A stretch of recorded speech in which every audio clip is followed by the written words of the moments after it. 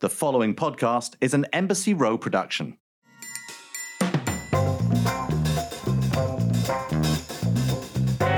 Welcome to another episode of the Shaken and Stirred Show. I'm Nigel Barker and I'm here with my co-host Tom Astor, who's already making me laugh. We haven't even begun. How are you, Tom? Yeah, very well, thanks. Much better than I was last time I spoke to you. I know. You were in bed last time we spoke, and I was hoping perhaps you'd promised that you were going to be doing this podcast from the bathtub. I was going to, and then I realised that the bubbles might not last a full 45 minutes. And what? We might get a glimpse of a little bit more than we were bargained for. Well, that's it. And our guest today, well, I'd probably be relevant, actually. But anyway, there we go. Sorry to disappoint. We are a cocktail show. So, it could have been perfect, Tom. What are you drinking? We want to be drinking something stiff is all I can say. Well, do you know what? It's nice and warm here. It's a balmy evening. The old Aperol Spritz had to come out. I was going to do a Sex on the Beach, but I would presume that you were going to do that, so it'd be unoriginal. What are you drinking? No, I don't do Sex on the Beach. It's far too sandy. Mm. Yeah, no. I went for a Bend Over Shirley.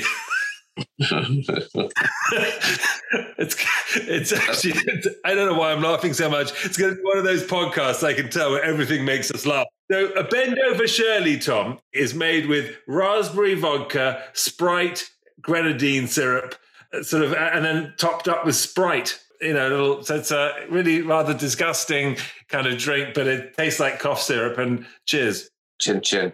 It's enough to make you touch your toes, is all I can say. I was going to say it sounded like a bit of a misogynistic sort of drink for the misogynist, or the demanding lover, but actually could be a drink for the demanding lover because Shirley could be a male and female name, couldn't it? Hey, there you go, Thomasita. Very well conceived in the current climate in America as well. You can be very careful what you say. As we always are on this show.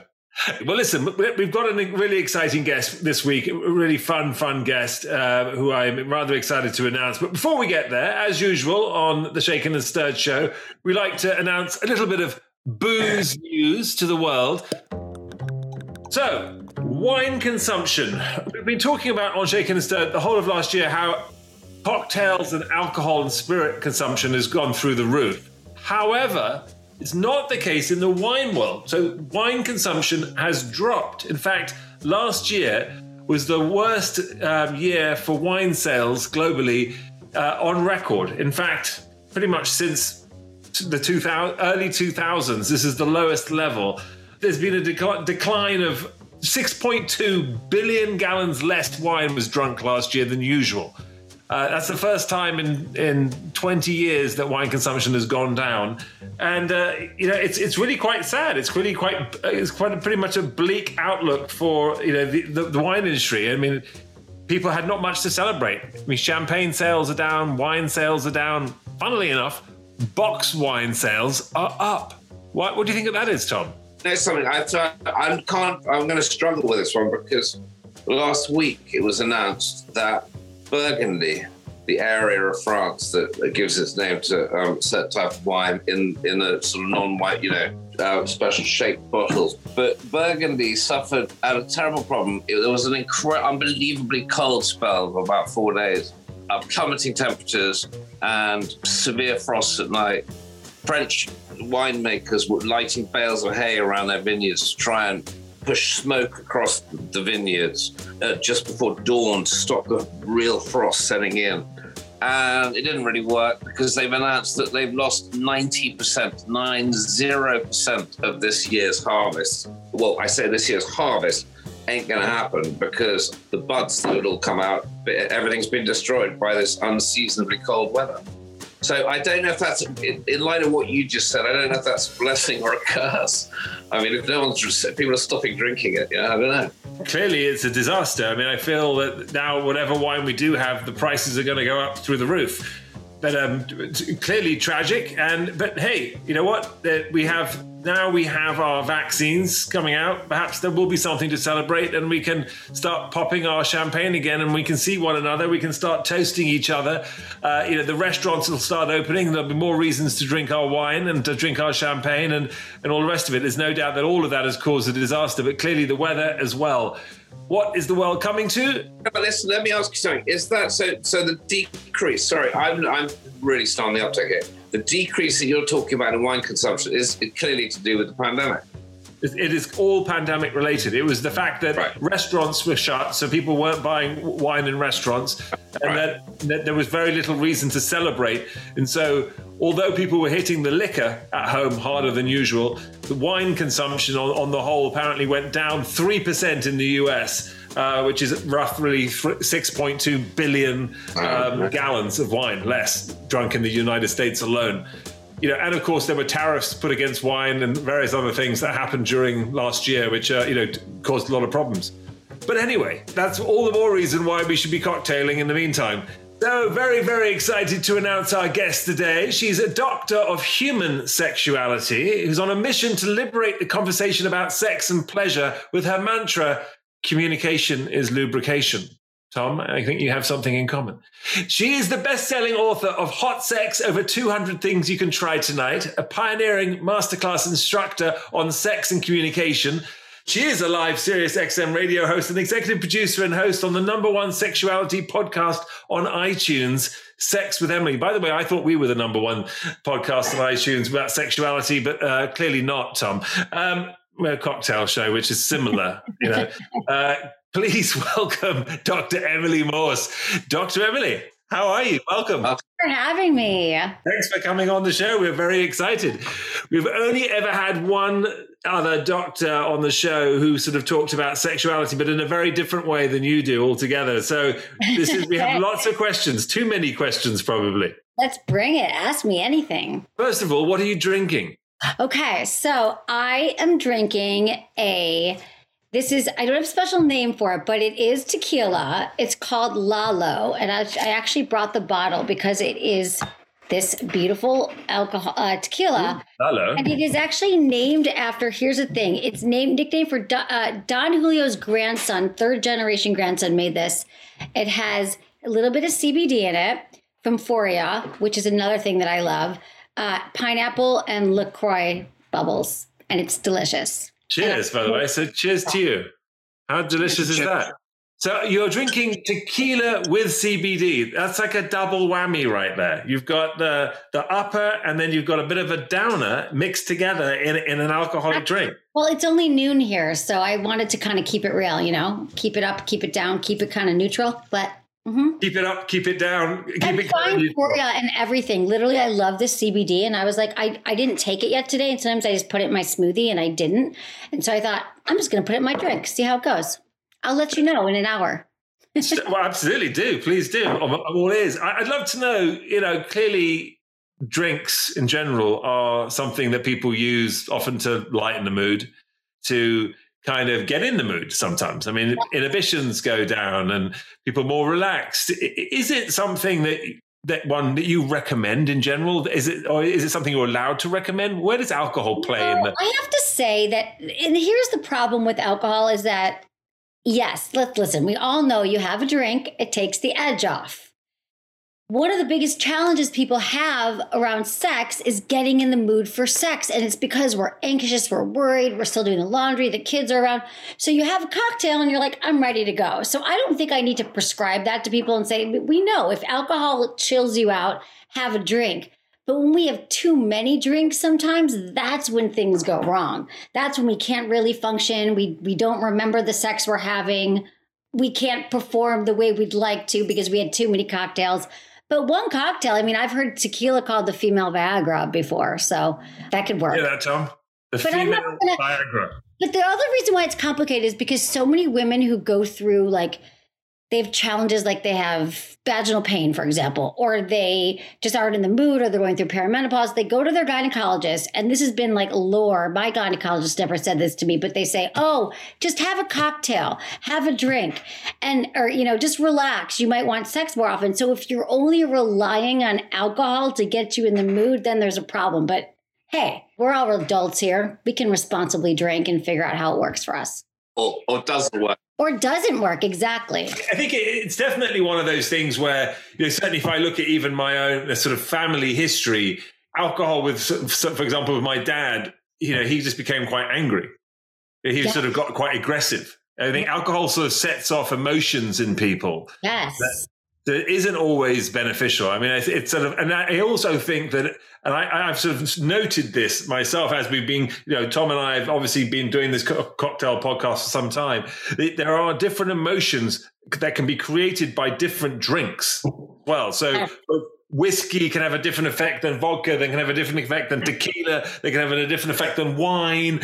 So it's not all the same. It's not one type of alcohol, like just drinking, having a drink is going to be the solution, because they can really change the mood. Champagne is different from red wine. But do you feel that's a universal, or do you think everybody has their own experience with alcohol? Like pretty much everyone could have a glass of wine and feel one way, but if you have tequila, you're going to feel this way. I don't drink enough, so I don't know. I need to drink more, but... We can be your guinea pigs for this. Please. Dr. Emily. We can do this for you. We can be I think, I'm not sure whether there's a rule about it, but there is definitely, that I think without a doubt, tequila is an upper. Yeah, and it certainly sets people off, and they kind of get excited, and it's sort of, I don't know what it is exactly about the agave or something in it. And as, for example, red wine is definitely a calmer, kind of chill, kind of relaxed kind of vibe about the whole thing. I want to get into the whole subject. That was a good buzz. Okay. Yeah, go ahead. No, I was just going to say, I just want to get into the whole, just dive straight into the whole concept of sex itself. And what do you think, in your opinion, is the sort of the big deal that we have around sex? I mean, clearly sex is important. We enjoy it, but it is such a big deal. It's this sort of crazy taboo subject. Right. Why is it still such a taboo subject? No, right? It's such a good question. Why is it taboo? Because nobody talks about it. And when they do talk about it, we'll start at a young age. No one talks to us about sex. And if they do, many people, they tell us not to have it, to wait until you're an adult.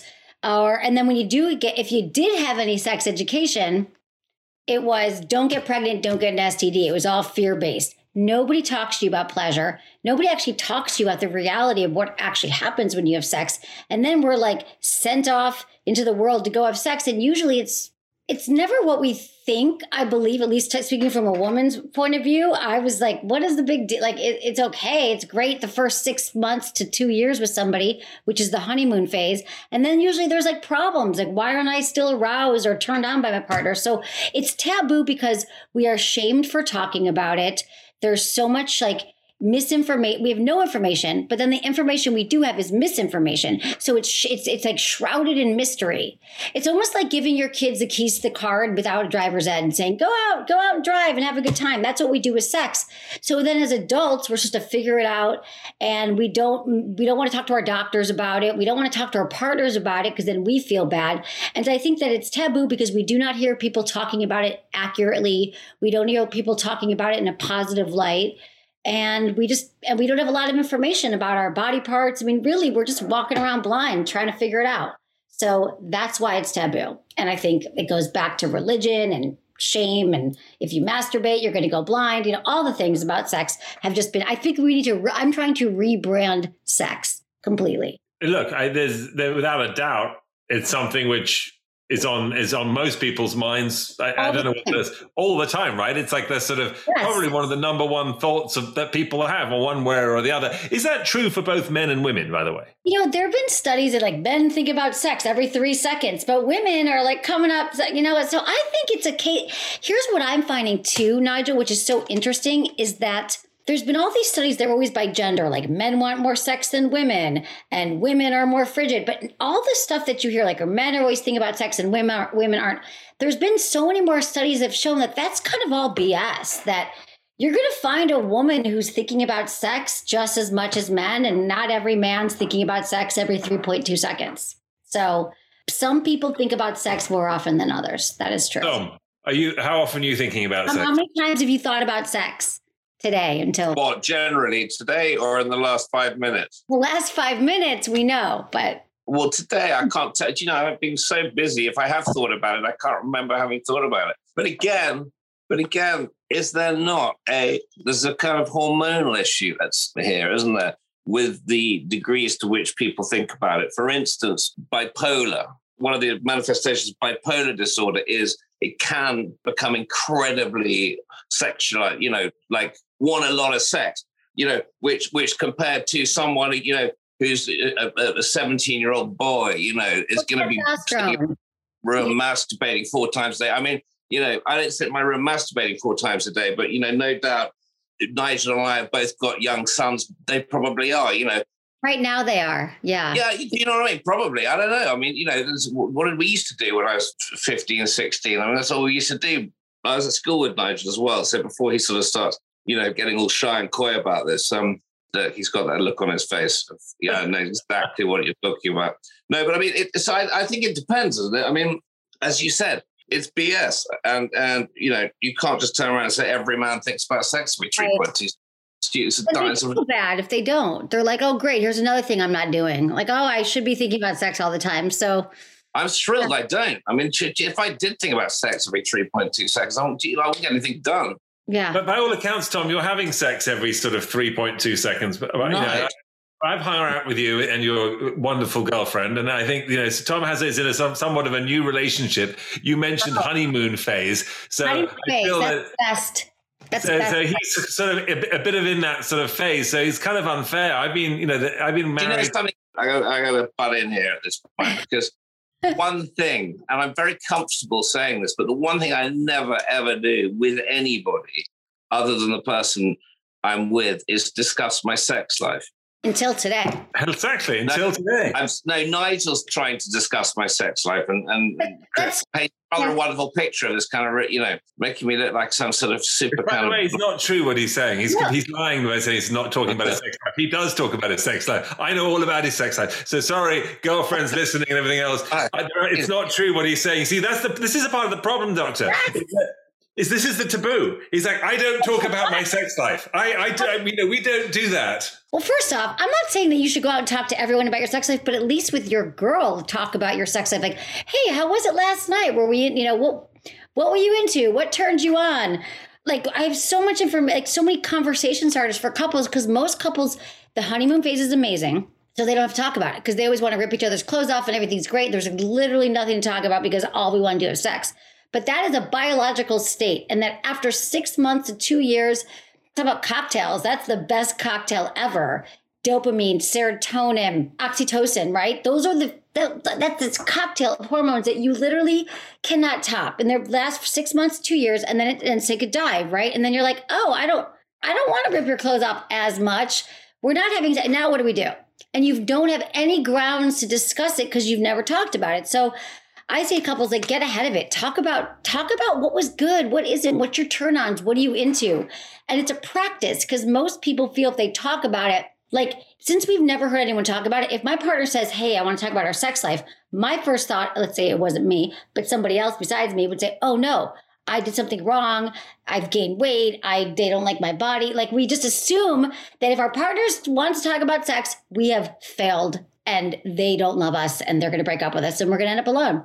We literally go to that place. So literally, that's what I was going to say. I mean, I was has that emotion on a daily basis. I think. No, pretty much. No, it's fair enough. I mean, look, I actually, funnily enough, so as I mentioned, I've been with my wife together now for 26 years. We've been married. This is our 22nd year of being married, right? So I met her, she was 19, I was 22. I'm about to turn 49, right? So it's been an incredibly long time. However, there isn't a single day that goes by that I don't see her want to rip all her clothes off and have sex. So it's that part of me, that last part has not gone at all. At all. However, I don't believe she necessarily feels the same way about me, which I do not blame her, because I'd like to say I'm actually twice the man I used to be, which sounds like a good thing, but it's not really. Because I'm a lot, I was literally 187 pounds when I met her, and I'm 230 pounds now. I bulked up enormously. I work out and all that kind of stuff. I've just changed, is my point. You know what I mean? I know that changed, but women aren't as concerned about how you look. It's probably more about, for her, when does she feel the most in the mood? What's preceding that? Like, many women, here's a gender thing. Most women don't get struck over the head and say, oh God, I totally am turned on right now. I want to rip my partner's clothes off beyond that first year or year and a half. When men are more, this is where it is different, is that men are more, have something called spontaneous desire, where you're just like, you see her get out of the shower in the towel, 20 years later, you're like, her mind's elsewhere. Right. Women have more of a responsive, they respond to stimuli. Like maybe it's you've cleaned the house, you gave her a compliment, you gave her a foot rub. We take a little bit more to get us going and then we're in the mood. But just expecting us to initiate and get there for the majority of women, it doesn't happen like that. So Nigel's case, it's literally, there's a fine line between sex god and sex pest. And find that sweet spot.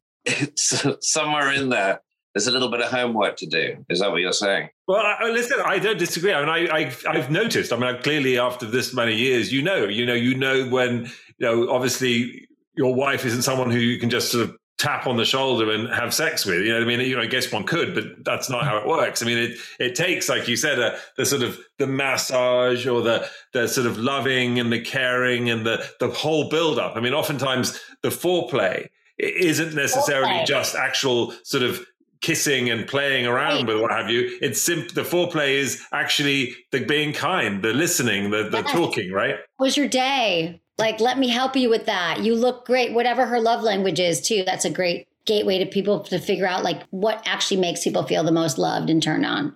Talk us through that a bit more, because I mean, I'm saying what I've experienced, but I would love to know more. I'd love to sort of, for all the men out there who are, sort of in that married situation, have gone through the honeymoon situation and have a wife or a girlfriend or a partner, and they're sort of thinking, well, how do they keep that going? How do you keep that spark? What are, outside of the sort of obvious potentially of I guess, I don't know, taking someone for dinner or something, but maybe that's what it is. But it's what are the things that you can do that work in general? But what I was just referring to is the love languages, which is something that just that really you made me think of it when you said like, oh, I have to ask her about her day. I guess I could go there, but there's something called the love languages, and there's 5 ways that we all experience love. It's either like words of affirmation, like you say, babe, you look beautiful today, or I'm so proud of the work you're doing, or it's words, right? Now, granted, all 5 of these, we want all of them, but usually there's 1 to 2 that make us feel the most loved and the most connected. And then I can get into ways to spice it up, but this is just a great gateway for couples who've been together a while. For many couples, it's kind of been a game changer. So it's words of affirmation, physical touch, like she feels closer to you when you're touching, when you come and you kiss her neck, you put your hand around her. There's words, physical touch. There's gifts, like you surprise her with a gift. Like that's where she feels the most loved. Quality time, like just the 2 of you, no kids, just the 2 of you. You have a special night. There's no phones. And then there's acts of service. And acts of service is you notice that her car was emptying gas and you went out and you filled it up with gas. Or you empty the dishwasher before she asks you.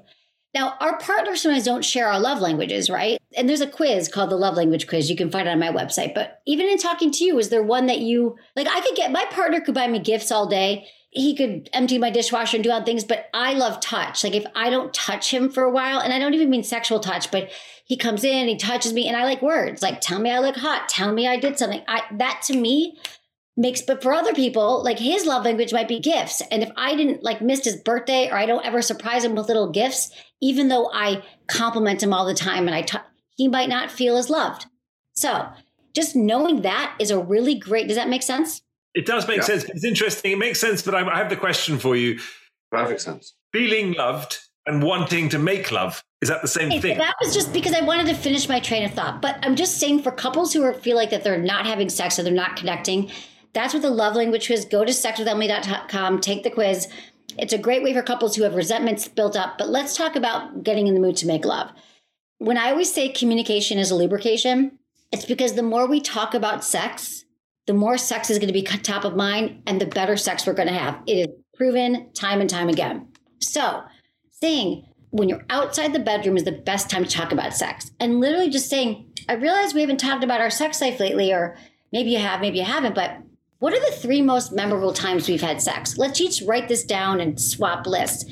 I have something on my site called the yes, no, maybe list. It's got about 100 sex acts on it. Kissing, spanking, hugging, like everything you can imagine, things you probably never imagined. And then you each take that together. Is this a yes? Is this a no or a maybe? And then you find, I didn't know you like dirty talk. Let's do more of that. Oh, you wanted me to massage your feet before. And you just keep sex top of mind. Talk about what you like, what you don't like, because then sex can't get boring if you're, and I don't mean you got to be swinging from the rafters. It just might mean you might just find out she's like, you know what? The most memorable time was on vacation when someone almost walked in the room and she was wearing something, or you did something. Then you know, oh, these are the ingredients.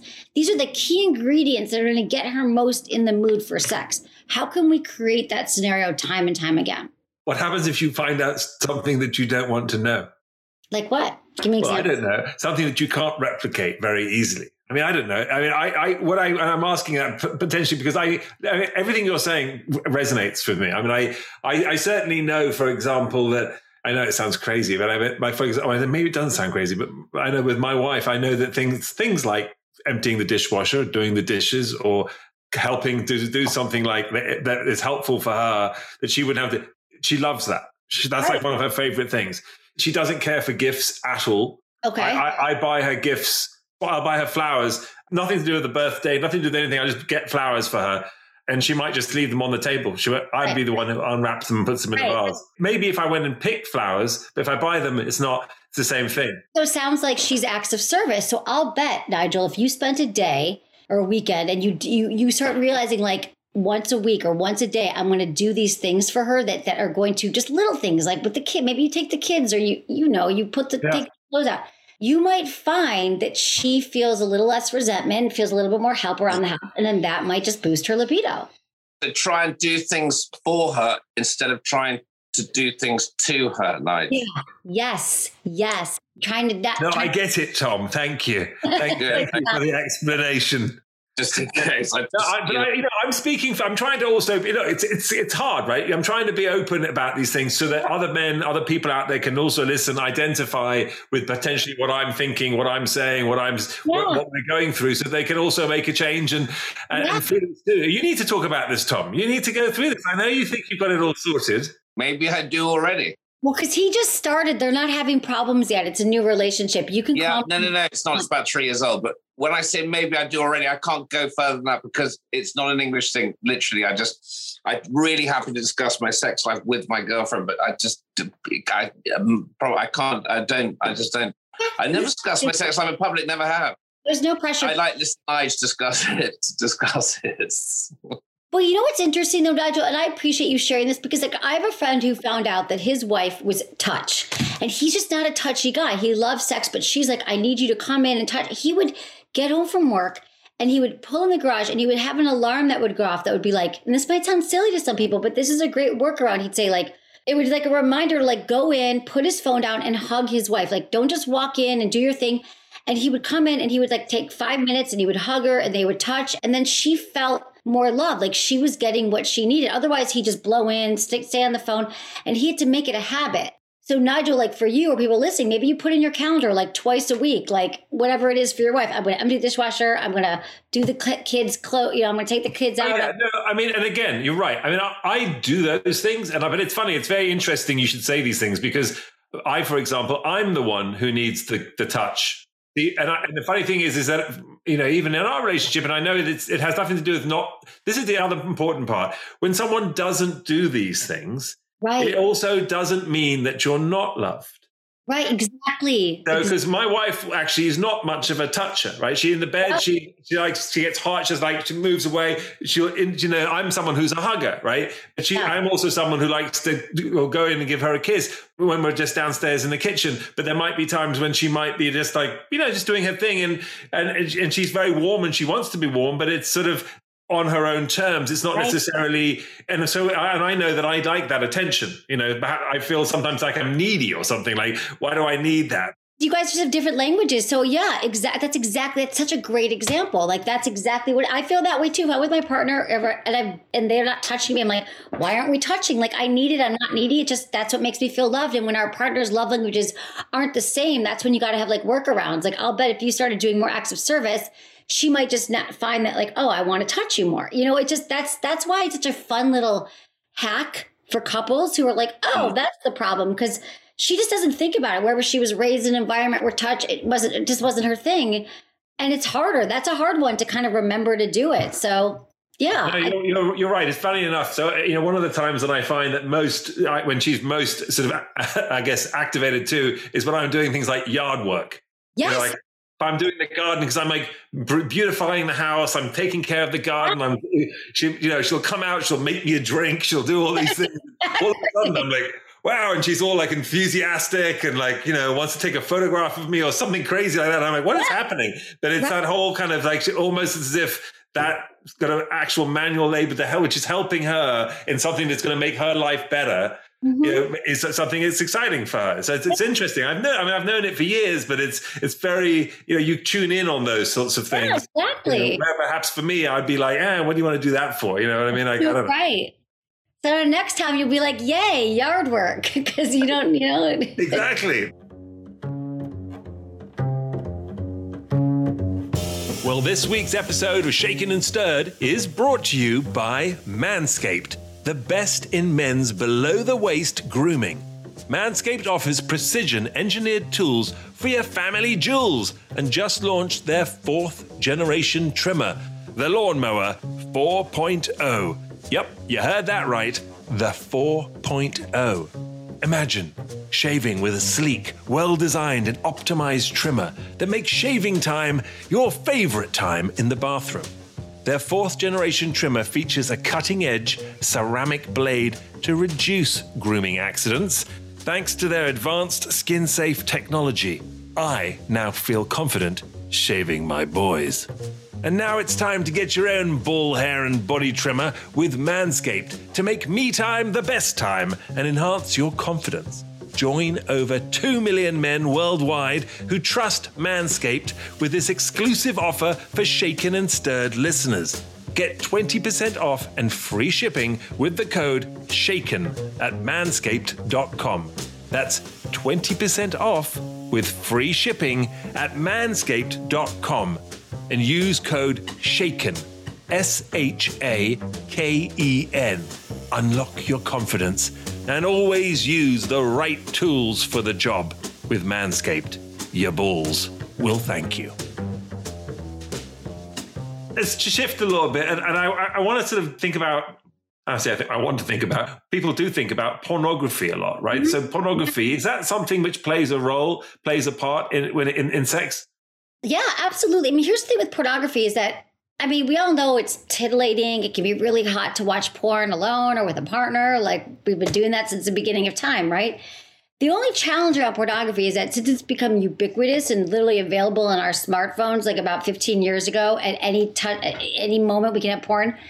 The problem with porn is that when it's so readily available and we don't have a lot of sex education, so there's like a whole younger generation right now who are growing up with porn and they're assuming that is a blueprint for how to have sex. Like, well, that's exactly how sex is going to go down. And we all know that there's some truth to it, but mostly it's just, there's no warm up, there's no foreplay, there's no. It's also seriously misogynistic. It is. It is not reflective of most people's relationships. I have this concern. Having kids myself, it's so readily available. It's actually staggering that it is so readily available. And, unless there's a sort of puritanical backlash, I don't see how. It terrifies me that there's now a generation, there's a bunch of nearly 30-year-olds who grew up on this stuff. As you said, it's been around 15 years, whose love lives and sex lives have probably actually been just destroyed. Yes. Well, yeah, for some people, they get addicted to it. That's all they do is watch porn. They can no longer get aroused with a human. There are some repercussions for sure. I just wish that we had more. And talk to your kids about it. You're not going to keep them from porn, but you could say, like, that's not actually how sex happens. Here's some things you might want to know. It's important to warm up a partner. Actually, on a serious note, so I've got an 11-year-old son who is, more and more, I'm fighting the kind of, you don't need a smartphone for guys. You're 11 years old. His mother thinks differently. She is much freer with that sort of technology. It terrifies me because you don't know what's going on. So the advice I would give, say, to an 11-year-old boy who I know is probably going to be in a playground at some point with a friend who's got a phone, you can't protect them. So your advice is what? To talk as much as possible and say what message? Possible. Listen, we used to call it the talk. Did your parents have the talk with you? It is not a one-time conversation. It is ongoing. It is honest. It's truthful. It's just like, okay, so you might see some pornography, some naked people on the phone. Someone's going to show it to you. And that's, mostly made for adults. It's not really an accurate representation of sex, but I don't want you to feel shame at all. If you see it, that's fine. You can just tell me about it if you have any questions. And then you just start talking about it. And, he might start getting erections. He might start masturbating. You can talk to him about masturbation. You can say, yeah, I did that as well. It's probably best to do it in your bedroom. Let me know if you want a towel or whatever. I mean, I know this sounds really awkward. And the reason why it's hard with this generation is because your parents didn't do it. You probably don't even know what to say. And so then we're just going to constantly, you could even say, this is awkward. My parents never talked to me about it, but I want to do different. And I want to tell you that it's totally nothing to be shameful about. And here's what it means when you ejaculate, you masturbate. I mean, I just think that the more we can set our kids up for success by not shaming them, they're going to grow up to be much more sexually healthy individuals. You know what you mentioned? You said, okay, if you ejaculate, it's normal, it's natural. What does one say? I mean, because that's the thing. It's one thing like saying, talk to them about it, right? And people go, okay, right? But to your point, no one talked to me. My parents never spoke to me about anything to do with sex, ever. And the sexual education at school was done by a priest. Yeah, don't have sex. And who doesn't even have sex, right? So it was the weirdest conversation you've ever had in your life, right? Literally. Right. So when you say talk to your kids about it, I mean, it's like, I think that's the thing. People don't know what to say. They sort of say, okay, if I was to say to my son, okay, so you're masturbating now, that's good. Or just say, you know what? I want you to tell you about masturbation. Sometimes you might touch yourself. Your penis might get hard. It gets erect. Explain to him like blood flow or puberty there's some great books on this too. I can advise you. Or there's a great website called Scarleteen, and it gives you some good advice. But you could just say, when this happens, usually it comes from a thought or something that you're thinking about, and you might want to touch yourself, and that's totally healthy. And I want you to be the only one who's able to touch yourself. And it's probably best to do it in private, like in your room, and just ask him if he has any questions about that. And then you could explain to him hormones when he goes through puberty, and he might have wet dreams. He might have something in his sleep. He might start to have a dream, and he'll realize that his penis has grown. It's gotten harder, and meet him where he's at. So just basically go through the process. Just be as brutally honest as possible, despite how painful that or it may seem, or as embarrassing as it might seem. And I know he's going to probably push back. And I have had certain types of conversations. My son's a little bit older, clearly. But I think, for example, I have a daughter who's 12, right? So is it appropriate for a father to speak to his daughter about that, or should my wife do it? And what about situations where a daughter is only being brought up by a father, and how does she then handle it, or how do they handle it? I wish it wasn't so awkward, and it is. Your son will play like, Dad, no, I don't want to know. Like, that's what's going to happen. Dad, no, gross. Oh, God.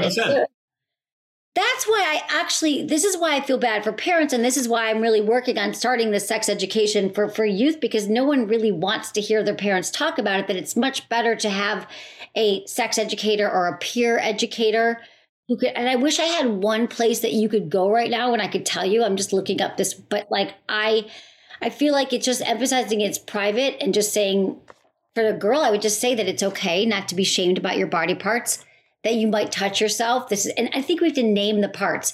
When your kids are young, rather than saying like PP or vajayjay, it's like, this is your penis. These are your testicles. This is your clitoris. We just say we don't even say the word this is your vulva, exterior part of the vagina. Sometimes when you touch it, it feels good. So at a young age, if you're like right now, you just kind of ignore it if your kid puts their hand on their pants, or a toddler. But if you're just like, yeah, that feels good, doesn't it? Yeah, that feels good to me too. But it's best to keep it private. And then you're building on the conversation as they get older, and then it's nothing to be shameful about. But now if we haven't started there yet, because most parents don't, you just say to if you're a single father, you could either find like a trusted aunt or a sister or someone in the family that may make her feel more comfortable. But just saying like, this is awkward. I know it's okay if you touch yourself. This is what you might feel. Explore. And then you emphasize that nobody else, it's private, and nobody else is allowed to touch them, and to come with you for questions. And then you just bring it up again, and you just keep bringing it up. And then as you talk to other parents, although most parents don't know, you find some good sex education programs, some good books, and you just talk about it, even if it's awkward and horrible. But then your kids will be more likely to come to you than to go to somebody else And at least tell them that porn, that they're going to see it and it's not an accurate representation of what sex is. And it is my life's work to provide materials and make it easier. I've done some podcasts on this for adults, for parents talking to their kids about sex. It's just not, we're not there yet. So I think it's honesty. It's being real with them, looking for answers if you don't have them. Communication is lubrication. It's true. Right there. No, so look, shifting gears a little bit. Let's talk a little bit about this, getting more into the adult world, move away from our kids, because I think we figured it out. We got to talk to them. We got to talk them through it. They got to feel that it's not strange. It's not weird. I get that for sure. That was not what happened to me. I certainly didn't, had no education really to talk of whatsoever when it came to that. I had to just discover it, But, I think most people think to themselves, well, no one taught me, but I kind of figured it out myself, didn't I? Therefore, well, you did. But night, in the best possible way, in the library at school with someone called, whose name I'm not going to mention. Let's not out everyone. I think libraries everywhere. But you probably didn't figure out. The thing is, it's like, we don't know what we don't know, but so many men walk around thinking like she's having an orgasm and she feels good, but mostly we don't even understand the body parts. When most women feel that if we know our bodies and we talk about it with somebody, that we're going to be judged, we're going to be called like slutty, or we're going to be shamed for wanting sex. So maybe it felt really good to you, but for most women, we are more like complicit and we're more in the performative realm of sex, like what looks good for him, if we're talking about heterosexual couples. So yeah, you kind of figured it out, but wouldn't it be great to have a little bit of more guidance along the way? That's why I think like my podcast, I've been doing it for 15 years. I think that it's just I answer people's questions. It's very accurate, real talk about sex. Like I do talk about sex like we're talking about the weather. So I would say that most people who think they figured out sex have a lot more to learn, because I don't think you're ever done learning. And with each partner you're with, or each relationship, is a great chance to figure out what you're into, what they're into, and to practice having this conversation. And it's never too late if you're in a long-term relationship. Like, let's figure out what we've learned about each other, and what we want changes in every decade, every year. It might even change every month with our hormonal cycle. So there's just a lot to unpack with sex. It's not something, it's like a workout. You don't do the same workout every day for the rest of your life. And your sex life in a healthy relationship is you're constantly like talking about it and evolving, and what are you into? And the fact that sex is so centered on penetration, penis goes in vagina, we call it PV sex in the business. For so many of us, we just call it foreplay, but that's another thing I want to rebrand, because it's really just, sometimes that could be sex, right? Just getting each other off or pleasing your partner, and the arousal process for so many vulva owners. For women, I call them vulva owners on my show, but for women, that the women are more likely to have an orgasm 3 ways: oral sex, kissing, and fingers. Nothing to do with the penis. But most sex is focused on penetration. So can you imagine how many women are not having pleasure and orgasms, but they don't really know why, because they don't have this information? Oral sex and kissing, is that not the same thing? You mean kissing on the mouth? Yeah, like making out, getting aroused, turned on, and then they can have an orgasm from kissing. Yeah, or that leads them to, And fingering, nice. Not fingering inside. Mostly it's fingering on the outside, using your fingers. Which could be construed as fingering, depending on how you interpret it.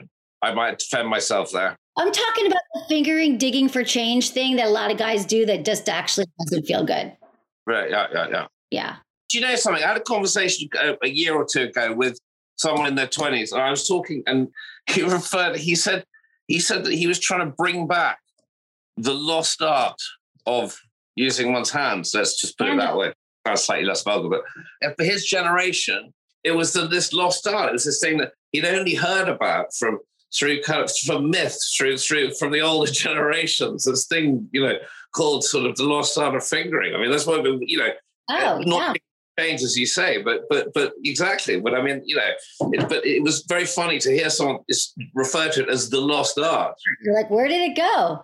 Yeah, like hand job, like the lost art of the hand job. Yeah, because we go right into penetration. But for so many of us, like, that's what actually feels good. So just kind of like expanding your definition of sex. I love to see Tom squirm. I know, it's cute. The funniest thing, I mean, he can hardly get his words out. He can, let alone, like, he's sort of squirming, he's moving on his seat, he's shifting around, he's putting his hands through his hair, he's looking off to the left and the right just in case someone's coming in. This is a classic situation. This is what we suffer from. There's something about this topic of conversation that you feel that you have to look over your shoulder. You're sort of somewhat terrified that you're going to say the wrong thing. I said fingering. Oh my God! Like hand job. Like why not? Right? Why not? Why is it so weird? It goes back to just everything you're talking about. I mean, there is just such taboo around all this conversation that we feel so awkward about it. And clearly it's such a large part of our life. None of us would probably have even come into the world if it had not been for it. So, so why not, get it right and figure it out, right? But is there, clearly probably isn't, but is there a sort of a recommended sort of number of times people should have sex a week? Or is it like if people don't have sex? We have a friend who literally has a sort of, sex at a certain time, like a certain time of the, scheduled sex. Is that a good thing? That's great. Scheduled sex works so much. Yeah, because listen, I'm never going to prescribe like every couple has to have sex 1.2 times a week. Like every couple gets to decide how many times a week works for them or how many times a month. I think once a month isn't enough. First of all, couples have to decide, because if someone wants it every day and another one wants it twice a week, well, then you compromise. But couples get busy, distracted, kids, life. And so when you schedule sex, let's say like every Saturday night is our date night. It is non-negotiable and sex is going to happen. Then the partner who has the higher desire, let's say they want sex on Wednesday and Thursday and Friday and they keep getting rejected and they feel terrible. They know that like now they're like, I'm not even going to go through the motions of trying to have sex every night this week because Saturday night is our night and I'm going to look forward to that. So it kind of takes a lot of the pressure off. And you can look forward to it and say, well, what are we going to do on Saturday night? How are we going to make this different or special? Or, so I think it works. It's much better than not knowing when it's going to happen. And then there's frustration. But doesn't the routine, can't that in itself ruin it? Because it sort of seems to be not very sexy to know that, like Monday night's steak night, Tuesday nights, I'm going to have a hamburger, Wednesday night's veal parmesan, and Friday we're going to have sex. You know what I mean? It's like, I'm like, I don't know about that. I like to vary it up. I like to throw a little sex in on a Wednesday, and then on a Tuesday morning. Just go grab your chainsaw on a Wednesday morning, see what happens, and then maybe hang some pictures on a Wednesday. Trust me, I'm all about housework now. Exactly. On Thursday, speak her love language, man. Friday, what are you gonna do? I don't know, clean the patio. I'm gonna lube up my chainsaw. That's what I'm gonna do. That's it. Yeah, it could get boring, but I say try it and see how it goes. Usually it doesn't. Because also you've talked about your sex life, you've made a plan, and then maybe you try something new that night, or maybe you add some lube, or you get a toy, or you do in a different location, or you download one of these things on my site. You do something that's different sexually. You really talk about it, and you're like, okay, well, I'm going to look forward to trying this thing out, or doing. You mentioned toy vibrators. Love them. Yep. Do women in general love them? Is this something that in general and men? Here's the other thing. Vibrators feel great. Listen, we have nerve endings on our body that can feel amazing to vibration. So men like them as well once they try them, just vibrating on your penis or the shaft or all over your body. So yes, I think that once men get over the fact that or feel threatened by a vibrator and think that their partner is going to leave them, I mean, it actually makes things very efficient. You're more likely to have an orgasm. Your penis doesn't vibrate. So I think this notion that, women love them. Men seem to love them too. Men love women. Men love women who are using them because then they can use it on them and it makes their job a lot easier if you want to think of it that way. It's also the sure thing for a lot of women. And it's kind of like a fun new it's just a new thing to play with in the bedroom. But you just said it yourself, like the fact that guys feel perhaps that they're going to be replaced. Is it that insecurity that we assume that they're not having an orgasm if we're not around, when ultimately they could be having they're probably having orgasms when we're not around. In fact, maybe more so because they're also perhaps masturbating and therefore, having their own orgasms and their own thing. But it doesn't mean you're going to be replaced. I mean, listen, a vibrator can't do, vibrator can't cuddle, can't do housework. But people think it's going to replace you. No, I think that, it's this notion that it has to be my penis and I have to be the only one. But that's why I always encourage people to expand their definition of that, widen their lens when it comes to thinking about sex and sexuality and your partner. If I'm telling you that only 20% of women are going to orgasm from a penis in their lifetime, and so 80% need other kind of stimulation, and sex begets sex. So let's say your partner does have a vibrator. I love a woman who's masturbating on her own. The more she has orgasms, the more sex she's going to want with you, So it's like, it's just again, it's gotten a very bad rap. What is the best vibrator?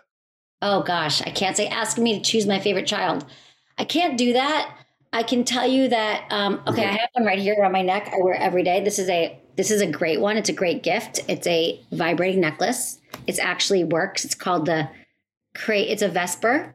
You can get it on my website. It's waterproof. A Vesper, like the classic martini. Yes, exactly. I love this. It's by Crave. I have a Sex with Emily one. I like things by WeVibe. WeVibe makes waterproof rechargeable toys. I love the Womanizer. The Womanizer is a terrible name, but it has this sucking, uses pleasure air technology. Go to my website. I have all this stuff at sexwithemily.com. Sexwithemily.com. Yep. Sexwithemily.com to get your vibrator. Tom, you know where to go now to add to your collection. I know that was one of your questions. Emily, we had, he was too shy to ask. I told him I'd do it for him. You did great. He did great. He's incredibly, I've never known him to be quite like this. He's gone pitch red half the time. He's been, holding his hand over his mouth. If you watched all the body language that's been going on. I don't know. I don't think you compare it to, so I don't know, but I'm going to take your word for it. It's not an easy conversation to have, so thank you for having me. Thank you. Especially being English, I think he's the English of all the cultures out there. One of the more repressed groups of people when it comes to talking about sexuality and sex itself. Look, we have something on our show called Last Orders. It's a sort of rapid fire question moment, Emily.